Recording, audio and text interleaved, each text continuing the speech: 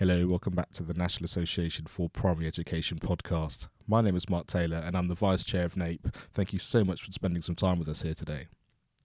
We're going to be chatting about our upcoming virtual Twilight conference entitled Towards a Balanced and Broadly Based Curriculum. Now, this is going to be on the 8th of March, and I'm joined by three guests. Robert Young, who's our General Secretary, and he'll give us some insights and background into the conference overall. We have our keynote lecturer, Dr. Tony Yude, and we also have one of our four presenters, Alison Hells, who's the Senior Lecturer in Education at the University of Greenwich, and her presentation is going to be called Exploring History Through the Local.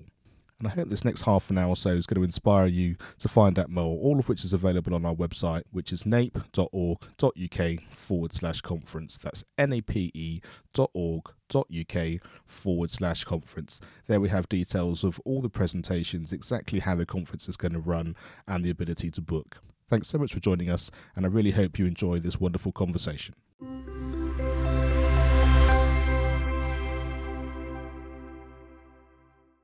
Hello, welcome back to the National Association for Primary Education. We're here talking about our upcoming conference, which is on Monday, the 8th of March, and it's going to be 4:15 to 6:45 p.m.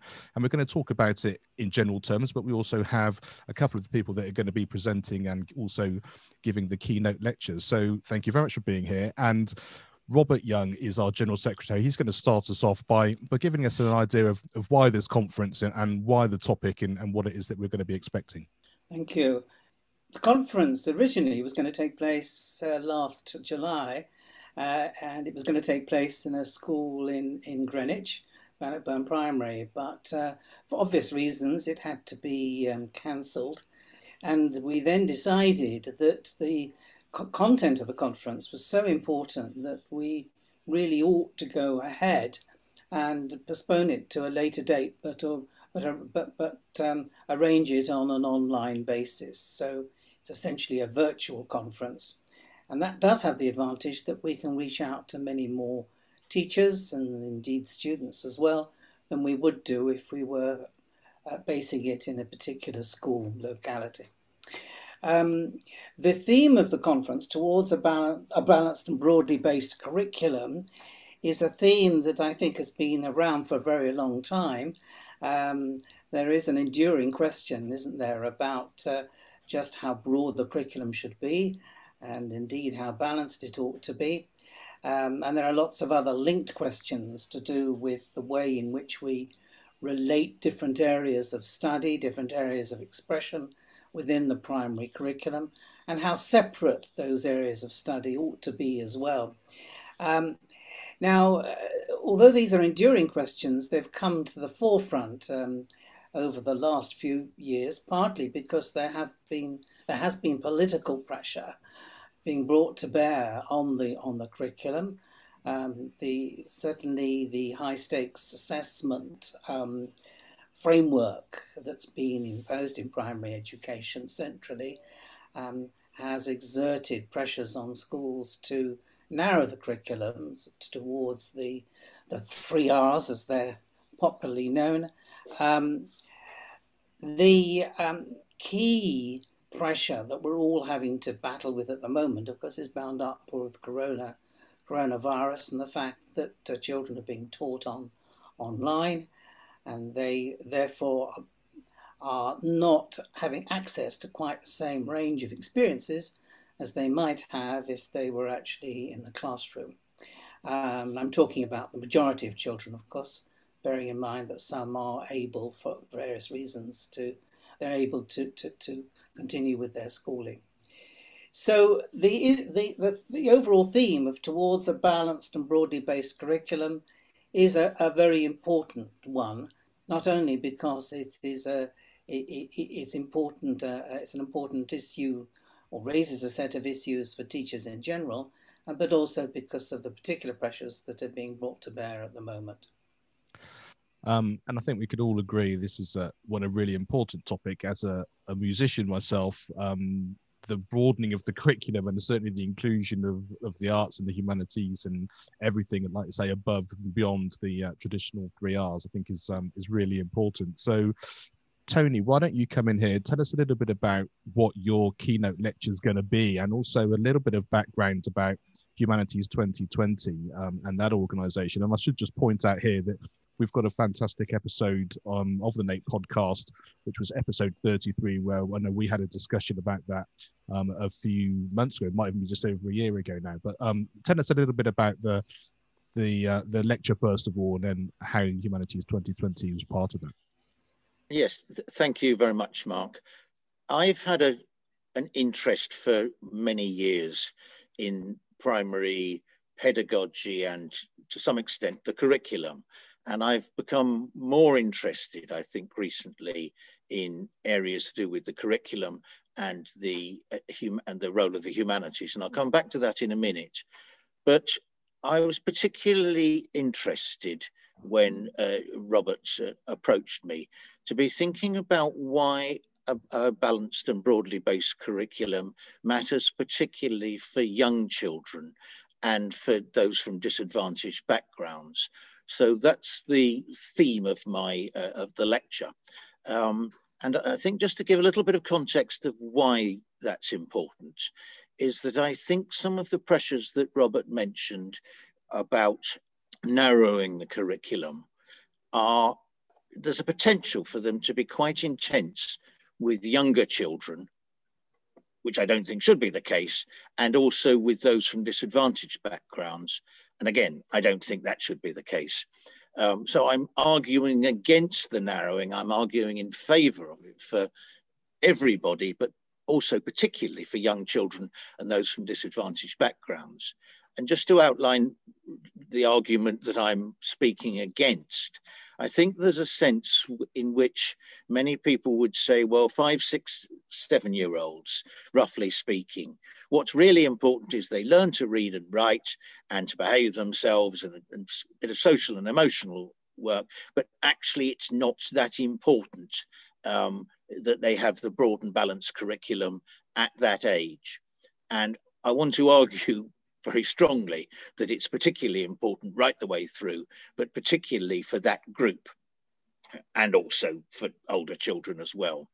And again, I think there's a danger that people will say that where there are children from disadvantaged backgrounds who maybe aren't doing particularly well in their early schooling in relation to literacy and numeracy, that what they need is more of that. And that is a debate which is around at the moment in terms of the sort of notion of a catch-up curriculum, that children have missed a lot of schooling. And so what they need to do is lots and lots of what they've missed.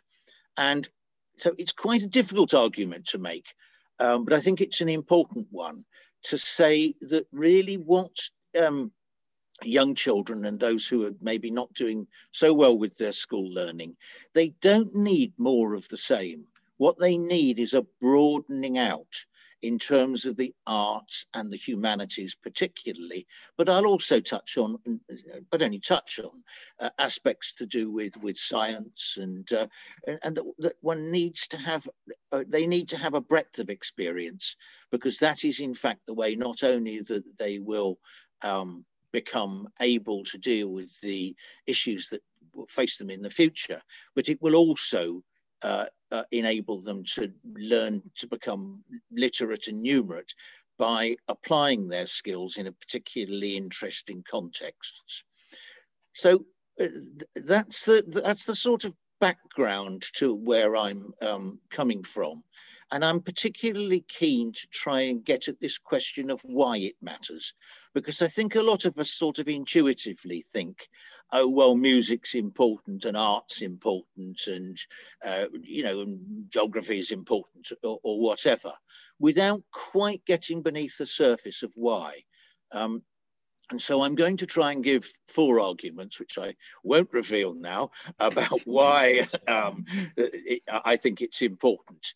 But I think the 2 most important ones are something to do with democratic citizenship, that actually it's really important that all children, but particularly the groups of children we've been talking about, learn to deal with some of the complexities and some of the difficulties of life. And also, I would argue, in what I'm at the moment calling a social justice argument, that actually many children from more privileged backgrounds will have access to a broad and balanced set of experiences, particularly because very often they will get that out of school. Whereas actually it's very, very important for everybody to have that range of experiences, and that schools are therefore particularly important for those from less privileged backgrounds in order to access that.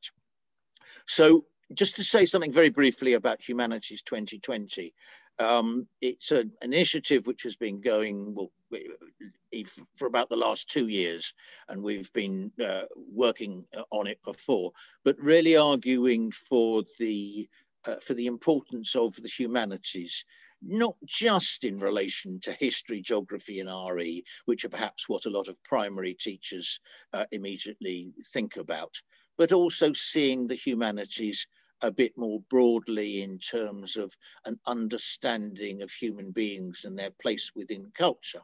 And of course, then history, geography, and RE have a place in that, but so, in my view, literature and languages, and indeed many other areas. So I'm very pleased that NAPE agreed to, if you like, to include the Humanities 2020 initiative as sort of co-sponsors, though in fact NAPE have done a great deal of the work. And I won't just be talking about the role of the humanities, but also be trying to say why the arts and the sciences and a broad and balanced curriculum is particularly important for all children, but as I say, particularly for young children, in the context where I think there are pressures for too much of an emphasis, in my view, on skills in literacy and numeracy, and also the same for those from disadvantaged backgrounds. Alison, welcome. And the name of your presentation is Exploring History Through the Local. Could you tell us, first of all, why that title and exactly what you're going to be presenting us with? Yeah, absolutely. My passion is primary history, but certainly, very much tied up in all of those themes that Tony will talk about, and the importance of the history curriculum, particularly in actually, kind of developing those things with children. So for me, history teaching for children is very much around culture, identity, etc. We live in a very diverse communities. The history curriculum for children, developing their sense of identity, developing the sense of knowing who they are. And we can do that very much through not a local history study, but looking at history through the local. So by that, I mean, is looking at, where children come from, whether that might be the place that they grew up, whether that might be where they are living currently, looking at the context of what, where the children are, where they're learning, what is relevant for them, and how we can teach history in the classroom in such a way that it is relevant, that it does develop their sense of identity, that they have got connections with. So it's very much about people and places, but what's local to the child. So just to give you an example, I had a little boy. He was born in Bexley, and he went to school in Bexley, etc. But his family came from abroad. His mum came from Grenada. He was a regular visitor over there. So he had kind of two locals, if you like. And it was really important, in our history sessions to explore that as well. So he had a connection. He knew where he kind of fitted into this bigger picture, this bigger framework. So we're going to look at the importance of that approach. So teaching history through the local, but through the children's connections, and what is relevant for them, and how that can then develop their skills, their understanding, but sustained learning. If children are connected, if they see the relevance, and not just those, the kind of big things that we teach that people think they have to teach in history, but we're all relevant, we're all important. So that's what I mean by teaching through local people and places, and how that all fits in. So how the child, how the community, how the local fits in to the national and then to the global, and into that bigger picture. It also ties in, schools are being asked now, which is great in terms of developing their curriculum so the children can see themselves in the curriculum. So, we're talking about the intent of the curriculum, and curriculums should be bespoke. They should be personalized for those children and for that community, and that's going to be different. So we need to build in that into what we already have, in order to ensure that children do have that broad and balanced curriculum that Tony's talking about, Robert's talking about, and just the importance of it. We worry very much about children developing biases and stereotypes and things like that. If we start to address some of the perhaps more challenging issues earlier, we can go some way into not having those biases and stereotypical views that older children may have. We underestimate, I think, as well, particularly younger children, and we don't give them the chance to explore issues, sometimes difficult issues at an early age. If I could just comment briefly on, if that's all right, Mark, on what Alison said, and in very much agreeing with that.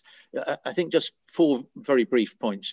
One of them is the importance of starting with the child where one can, their own experience, rather than something which is very abstract and a long way away. A second point, and it does tie in with some of my work, very much around identity and culture, and actually asking those questions of who am I, where do I come from, where do I fit in, which seem to be absolutely essential questions right the way through our lives and very difficult for young children. A third point is sort of related in a sense to history and subjects, which is maybe an interesting and a slightly more controversial area. But what Alison was talking about it seems to me that one can't quite understand one's own history without actually having some understanding of the geographical aspects and some understanding perhaps of the aspects of religion or literature or those sorts of things. So I think I probably won't argue it at length, but it's certainly part of my view that actually one doesn't want to have too sharp a dividing line between subjects, because actually to some extent these overlap. And the last point is I think it's really important to try and get children into what I would call the ways of working, the ways of seeing things as a historian or as a geographer or working as a musician or as an artist or whatever. That in a sense, the curriculum isn't about sort of lumps of knowledge. It's much more about how people learn to approach and to understand situations and experiences and cultures. Just picking up on that point that Tony's just made about, how the humanities in general, but, I'm going to be kind of looking at it through history, but how we really can develop those skills and the importance of children asking questions, the importance of, asking some of those difficult questions, but actually modeling and allowing that to happen in order to kind of develop, that kind of lifelong curiosity, if you like. What we don't want is children kind of grow up and passively accepting what they might see in the media and things like that without questioning and without being informed, and that's where I feel very passionate about that, where the history curriculum can really come into its own there, because it's lots of transferable skills across all the subject areas, but it gives children that motivation, if you like, because if they have something that they're connected to and they enjoy, which we know children really absolutely love history and moving forward. So yeah, that was the point I wanted to pick up on from Tony. And Robert, what was your comment? I just wanted to say something about two things, actually. First of all, the other presentations. Alison Hales is one of our 4 presenters, and they will be contributing, because after the keynote lecture, which is being given by Tony. Alison is, as I said, is one of 4. The other 3 being head teachers of primary schools. One is a head teacher of a school in Oxfordshire, and then we have 2 head teachers from London schools. And what they all share in common, I think, is a great high level of success as head teachers. They're all highly respected in their fields. And I know they all have a great deal to offer on the curriculum in action in their respective schools. Which brings me to the second point. It's a response to the question, who will be interested in this conference? And I'd like to think there are a number of different audiences. First of all, as a governor of a primary school in London, like other governors, I'm very interested to gain a deeper insight into what schools are offering on the curriculum front, so that I'm in a stronger position as a governor to be able to make a contribution in the governing board.